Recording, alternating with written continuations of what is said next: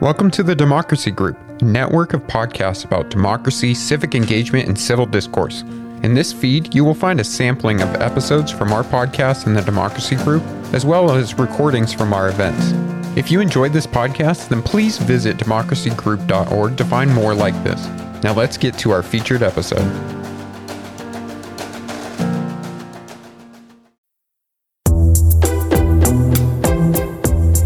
I'm Will Hitchcock. And I'm Siva Vaidyanathan. And from the Now Hall Auditorium at the University of Virginia, this is Democracy in Danger.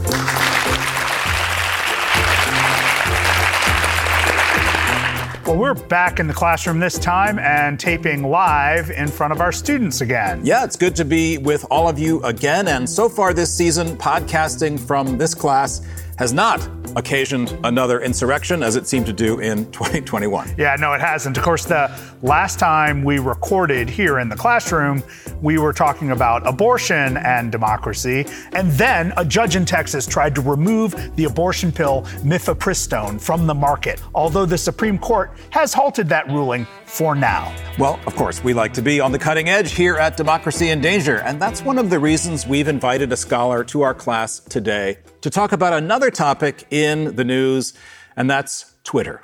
As we all know, the platform is going through a lot of changes. Some might say it's going through a meltdown of sorts. And yet, you know, it's easy to be cynical about social media. We all have perhaps a jaded view of it, but Twitter has played a huge role in our democracy, in some cases giving voice to a lot of toxic commentary and hatred, but in others amplifying the views of people whose voices might not otherwise have been heard. Yeah, so today we want to explore the intersection of social media, racial justice, and democracy. And we have just the right person to help us do that. Meredith D. Clark is visiting with us from Northeastern University's School of Journalism. She is an associate professor there and the founding director of the Center for Communication, Media Innovation, and Social Change. Meredith is a former colleague of ours here at UVA, and she has written widely about digital media and activism. Meredith, welcome to Democracy in Danger, and welcome back to UVA. Thank you so much for having me. Well, so Meredith, you've made your mark as a scholar by studying social media, Twitter in particular, and more specifically, Black Twitter. What is Black Twitter? When was Black Twitter? Is there still Black Twitter? And why did you decide to write about it? Like, what drew you into it as your scholarly focus? Well, this goes back to my career in the newsroom as a journalist. So in 2010, before I left for UNC Chapel Hill, where I pursued my PhD, I read this story that was published in Slate called How Black People Use Twitter. And having been trained as a copy editor, I was instantly sort of curious because you're basically saying in this headline, this is how all Black people use Twitter. I thought that was very interesting. I am a Black person, not sure that I use it in the same way it's being described in this article. Mm-hmm. So I decided to pursue it. And at that time, no one was really extensively writing about Black Twitter. In fact, the first set of articles and my dissertation all came out within about a year of one another. So my question was, what is Black Twitter? And I found it's this culturally linked network of communicators who are using the platform to talk about issues of concern to Black communities. And then how does it work? And that is the process of Black digital resistance that I've further defined through my scholarship. Okay, can you go deeper on that? Black digital resistance. Absolutely. It's a process of identifying, so self-identifying as a Black person. There's a New Yorker comic that says no one on the internet knows you're a dog, right? And no one on the internet knows that you are raced in a particular way. They don't know what your gender or gender identity is. So It was significant to me that people were choosing to show up as Black online. When you could participate in racial tourism, you could basically be anyone or anything. Mm-hmm. So that's the first point, this positive self-identification as a Black person. Then self-selecting into conversations that were of interest to other Black communities. So what I would see is a news story would come out and people would comment it and they'd talk about Black experiences around a specific topic. And that led to the next stage, which was participation and using a particular hashtag or a particular phrase that was trending on Twitter to sort of signal that you were part of this conversation and part of this group. Then you had affirmation, where people were affirming one another and what they were saying. And that doesn't necessarily mean they agree with one another, but it means that you know you're not speaking out into the void. So you would get added, as we say. Someone would speak directly to you and at your Twitter account. They might retweet you, quote tweet you, and add on to what you were talking about.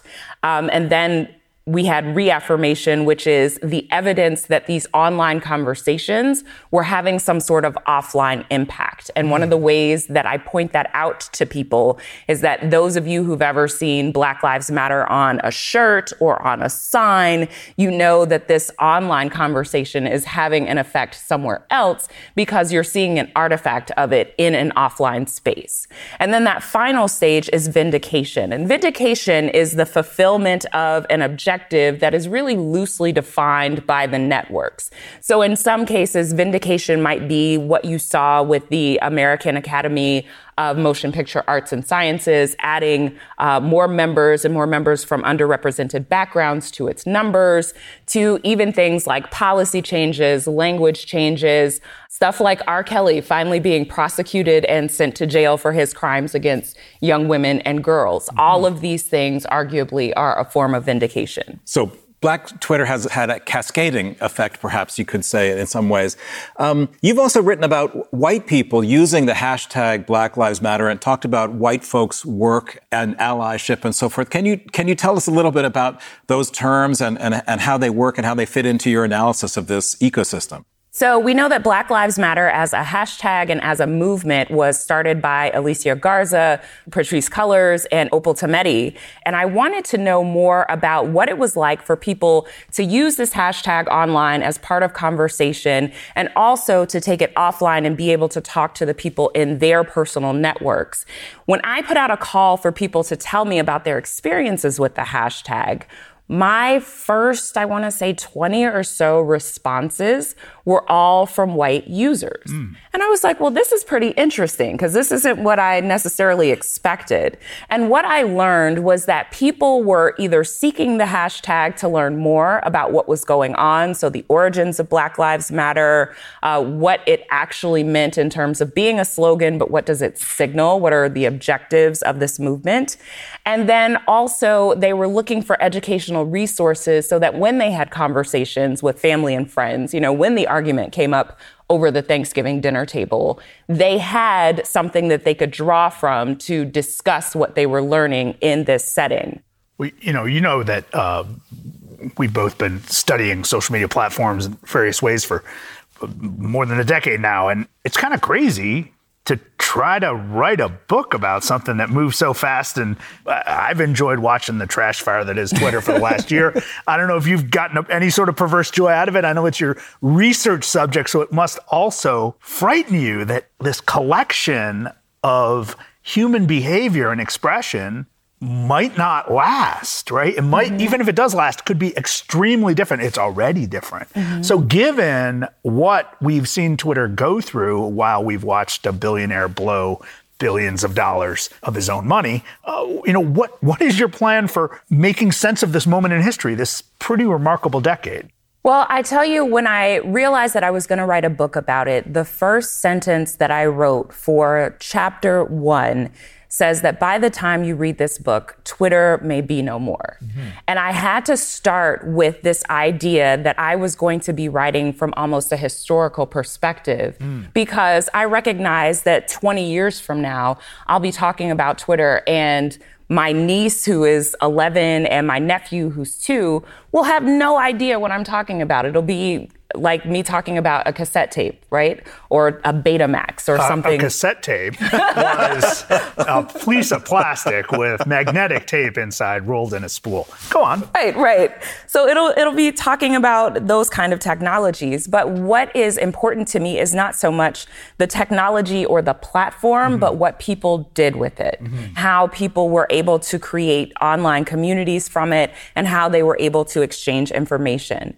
And so I situate Twitter and Black Twitter in specific in this longer history of people, marginalized folks, using the communication technologies available to them to meet the goals that they have. So going all the way back to basic storytelling. You know, we're sitting around the campfire and all we've got to do at night before we turn in is tell stories. That connection is still there. And so that is how I approach that. Now, it's absolutely maddening. I will tell you that I was basically finished with my book last year when Elon Musk came out and said, you know, I think I'm going to buy this thing. And I called it back and said, you know, I can't send this out into the world without some sort of update about what has happened. I didn't realize that I was going to have the significant revisions that I have. But man, he's so cruel to scholars. But some of the major things that changed were I added a layer in each chapter about specifically how Black Twitter fits in as this answer to marginalization in mainstream media. And that was always there, but now it's much longer. And I have a few more cases that sort of illustrate, you know, this is the narrative that you get about Black communities from mainstream media. This is the narrative that Black Twitter created, and here's why that's important. And then towards the end, I have a coda that is really directed towards researchers and other people who are interested in working in these ephemeral spaces and with this data that can be erased with a single keystroke. One of my techniques for preserving some of my data, very, very low tech, but it is the screenshot. And the screenshots are the thing that last. Because Musk came in and he said, you know, all of these APIs that you all have connected, all of these advanced program interfaces that you have connected to this platform, we're going to render them non-functional. And now, if you've been collecting data in that way, it's gone. But I've still got my screenshots. And so it's sort of a teaching tool that can be used in methods classes and for folks who are thinking about working with data like this, some of the very low-tech ways that you can do that. Yeah, see, but you're making an archive, right, of Black Twitter. So tell us about that. Yes. So as part of this larger project called Archiving the Black Web, which is sponsored by the Mellon Foundation, I am working with a group of archivists to think about what are the coordinates of time and space that we want to remember as significant.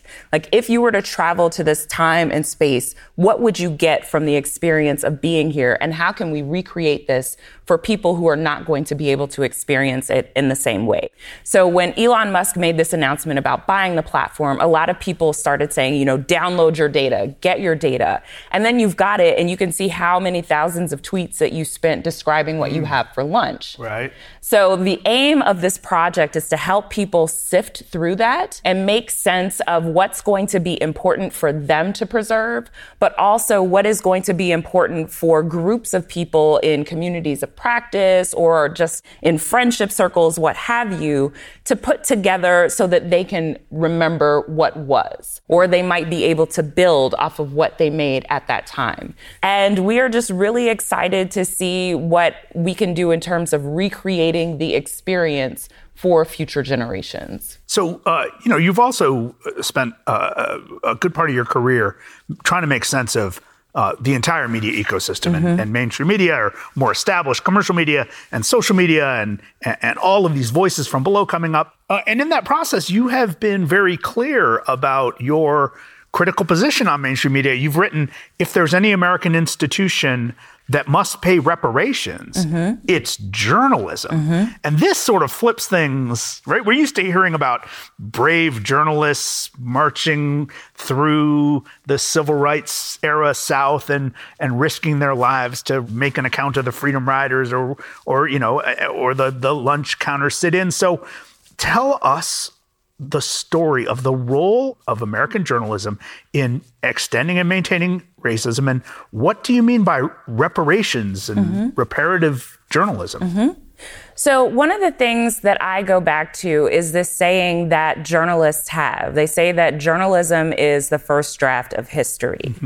And I point out that if the only people who could have contributed to the development of journalism as a practice and its professionalization as we know it were people who were from white, wealthy, property-owning families because they were the only ones who could go to college or the only ones who were actually legally allowed to read or pursue higher education for decades, if not hundreds of years, depending on what group you're talking about, then what you have is not the first draft of history, but the first draft of historical fiction. Because you have left out so many perspectives on the narrative. You have left out so many pieces of the narrative. We have this argument in journalism that journalists are supposed to be objective. And I say that that is patently impossible. So the assumption is false. Right. Are you able to relay the facts and be as fair as possible? Are you able to try and reach for the strongest balance as possible? Yes. But you cannot tell a story without filtering it through the perspective that you have developed as a result of having the life that you have had. And I think we need to be honest about that. I honestly say that that is a criticism that we have that now has contributed to this idea that mainstream media is untrustworthy. Because yes, if you're operating and saying that you are able to be an objective observer, on its face, that's a lie. You're not able to do that. I go through the structures of journalism and point out some of the places where we see some of the failures. So the Kerner Commission report published in 1978, 10 years after the civil disorders in cities across the country, pointed out that one of the reasons these disorders, these riots, if you will, took place was because America did not have an accurate picture of what life was like specifically for Black Americans. And part of that problem was because Black Americans were not being hired into mainstream media. And so, then American Society of News Editors came up with this idea of trying to achieve racial parity within geographic regions where newspapers were based. So if you had a newspaper that was in a city that was 20% Black, then 20% of your editorial staff should be Black. That was their goal by the year 2000. By 1996, they knew that they weren't going to make it. And so they ran it back and said, we'll do it for like 5-10 years later. They didn't make it. They still haven't made it. And of course, with the fracturing of the media environment, they're not going to make it. That also wasn't the greatest goal because quotas don't necessarily mean that you're going to get diversity of perspective. So that's another thing that I point to. I point to something like the Associated Press style book, which did not add an entry for racist until 2019. So this is the journalist's Bible, the way that we talk about it colloquially. If you want to know how to write for news, you consult the Associated Press style book. And up until 2019, according to the Associated Press style book, you couldn't necessarily call something racist.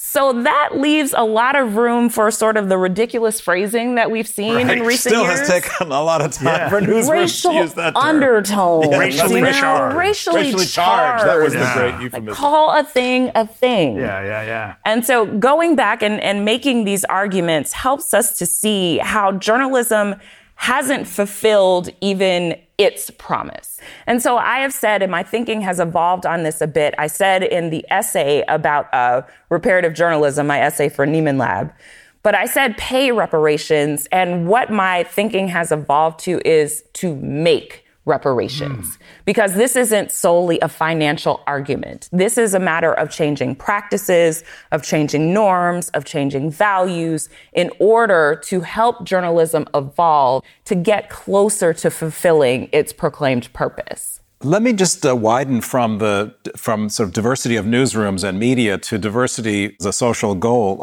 You know, you've spent a lot of time in universities, and you know that programs around diversity, equity, and inclusion have been successful, and there has been a significant backlash across the country. There is, in fact, a backlash going on right here at the University of Virginia.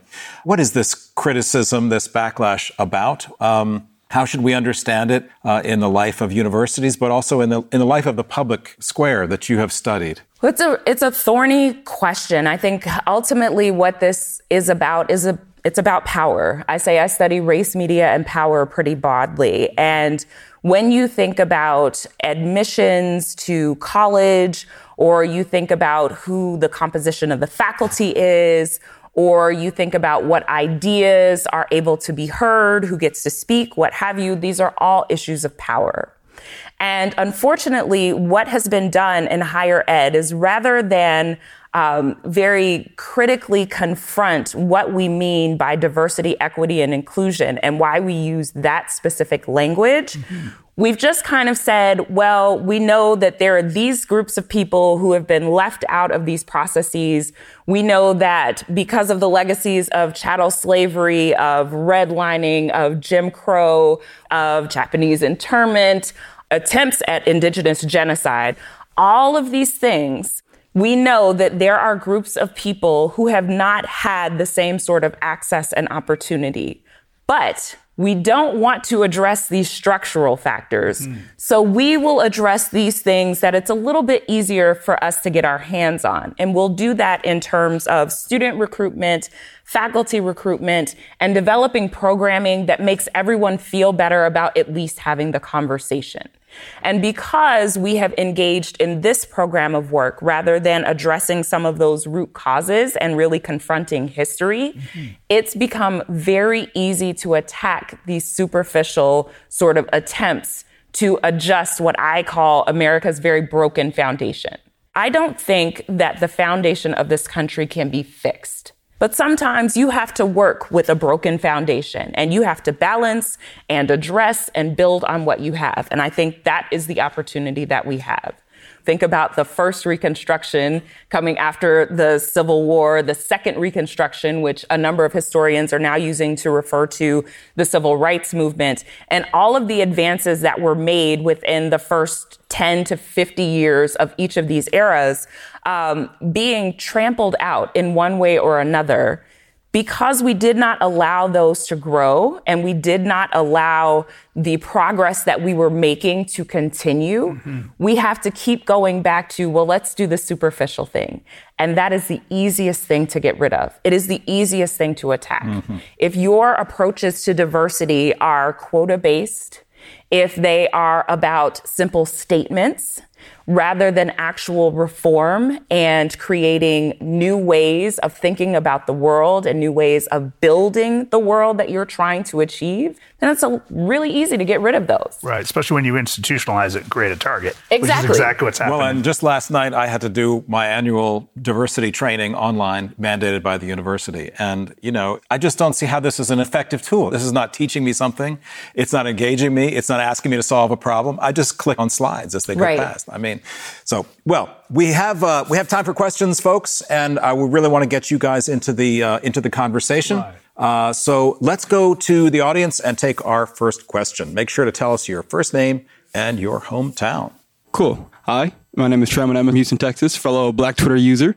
You've touched on this a little bit before, but since Musk take over, he has considered himself a freedom of speech advocate, but we've seen a rise in hate speech and a descent in left of center speech. Would you say this change in leadership and ecosystem and a rise of hate speech has affected the way people go about promoting social change, especially in Black spaces? That's a good question. So first, I want to go back to Elon Musk's declaration about his upholding the ideals of freedom of speech. And this is where I really get into my college professor bag because I'm like, freedom of speech means the freedom to not have the government interfere in your First Amendment rights, the 5 freedoms that you have, including the freedom of speech.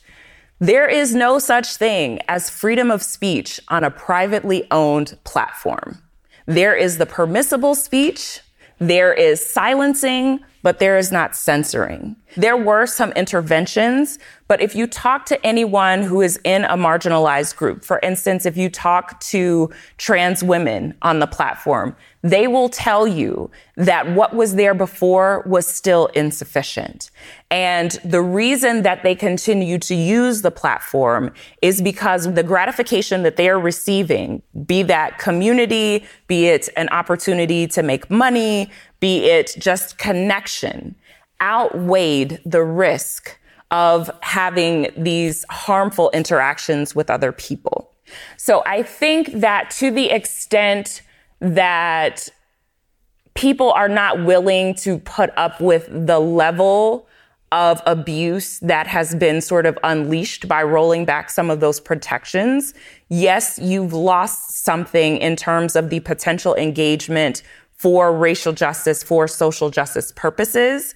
But then I also recognize that there are plenty of people both in this country and more widely throughout the world who are still going to come to this platform because it is one of the only ways that their voices can be amplified without facing the same sort of punishments or retribution that they might face if they were to speak out in other ways wherever they are. I especially think about those people in countries that don't have the same First Amendment protections that we do, that rely on this platform to get their messages out. So Meredith, if there were to be a galvanizing event of the sort we saw in Ferguson, the sort of event that kicks off that level of passion and demand and activism, what avenues, what tools would people best use right now? I mean, is Twitter out of the game for that? Is it still the best option for them? What do you think? I think that you are now seeing an era where while Twitter was the primary destination for people who wanted to get information out in real time about high profile situations, you have now seen a divergence into other platforms. And also, since people spent and invested so much time on Twitter and were able to build audiences, they've been able to direct those audiences into other places. So now I'm looking at this as an ecosystem where this is where the call may go out, but it's going to be amplified on other platforms. Right? You're going to see it, yes. Okay, interesting. We have another question from Ruby, it looks like. Ruby, welcome to the show. Hi. So in the summer of 2020, when the Black Lives Matter protests became widespread across the U.S., there was lots of Instagram posts of things like black squares in like Instagram profile pictures, Instagram bios saying BLM, and endless posting of different infographics. Do you see there being substantial value in these kind of posts, or are they purely performative? I'd say a little bit of both. So first, I recognize that doing something like posting a black square on so-called Blackout Tuesday, which had a totally different meaning 5 years prior, doesn't necessarily have the impact that people think it does. And that's a function of how the platform works. It says, oh, this is important. I'm going to show you more pictures of black squares. Instead of showing you timely information about where people were assembling, who needed what sort of assistance, what sort of education was going out, insightful information that you could use. All you saw was black squares. I do think, however, that there is some use to people using the platform to signal where they stand on the issues. What it does is allow people to find each other and find information that is of use to them. And I think that is probably the highest and best use of the platform. If all you are doing, though, is posting on these networks, and you're not enacting any of the things that you're learning, you're not revisiting any of your own beliefs, you're not educating someone else, you're not giving to any of these causes, you're not getting out and marching, then yes, I think it is pretty performative to do that without any additional action.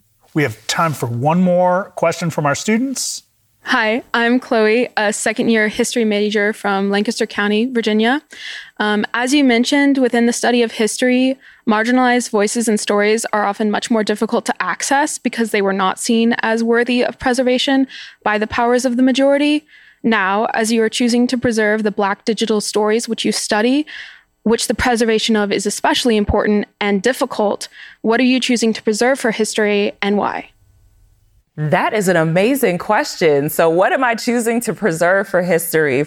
This answer is two parts. So I work with folks that I call collaborators. They are the people that I have interviewed, the people who have allowed me to follow them online and see what they're doing. They're going to be the people who determine what gets preserved from my portion of the project. I'm also recruiting people, whether, you're just a regular person and you want to learn more about doing digital archiving, or if you're someone who has a project that needs resources and financial support, depending on where you fall in either of those groups, those people are getting to determine what they want to preserve. From my perspective, I am prioritizing moments of Black joy that didn't necessarily make the news, but spoke to the ethos of the time in which they were created. So one of the ones that I'm going back to, and there's actually a student, PhD candidate rather, at the University of Missouri, Tiffany Jones, who is working on this, Club Quarantine, which was actually on Instagram, where DJ Nice got on in the early months of lockdown and would DJ sets. Everyone would be in the comments on those sets. Like Oprah was in the comments. Michelle Obama was in the comments. Me and my homegirls, we were in the comments. And I want to preserve memories of that kind of joy when we really did not have anything to be joyful about. And I think that would very easily be lost to history when you can look at the millions of lives that were lost, or how society was completely rewritten in terms of how we engage or how we should engage. It would be very easy to lose sight of a moment of joy like that. I'm also considering things like Yahoo News, and be really quick, typed a headline that Trump wants a bigger Navy, and this was during the Trump administration. But the B key and the N key are right next to each other on the keyboard. And somebody hit the wrong key. And Black Twitter had a field day. So basically, Trump wants an N-word Navy. And Black people said, what does a Navy like that look like? And came up with all kinds of jokes. It's something that said that Black people don't take anything seriously. Hilarious jokes, one of the best days on Twitter. I want to make sure that's preserved. Well, Meredith Clark, thank you so much for joining us on Democracy in Danger. Thank you.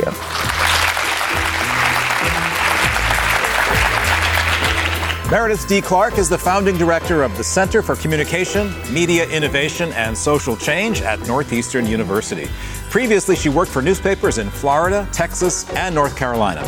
Her forthcoming book is titled, We Tried to Tell Y'all, Black Twitter and Black Digital Resistance. That does it for this episode. Coming up next time, a conversation with New York Times columnist Jamelle Bouie. If you think that American policing has to be reformed, it's not training, it's not bias, it's how actually do you bring police departments back under Democratic control, or if they never really existed there, how do you impose that? In the meantime, we have some big news to share. The show was honored last week with a Webby People's Voice Award. If you voted for us, and even if you didn't, we owe you one. I'm not sure what that means, but that's what's in the script. Right. And yeah, we are also on Twitter at DIND Podcast. That's DIND Podcast. Please stay in touch and subscribe to the show and leave us some stars on your favorite podcast app. It's the best way to help us reach new listeners. Democracy in Danger is produced by Robert Armengol and Rebecca Barry. Ellie Bashkow engineers the show. Our interns are Ava Kretzinger-Walters, Ellis Nolan, and B. Webster. Support comes from the University of Virginia's College of Arts and Sciences. The show is a project of UVA's Karsh Institute of Democracy. We belong to the Democracy Group Podcast Network, and we're distributed by the Virginia Audio Collective of WTJU Radio in Charlottesville. I'm Siva Vaidyanathan. And I'm Will Hitchcock. Until next time.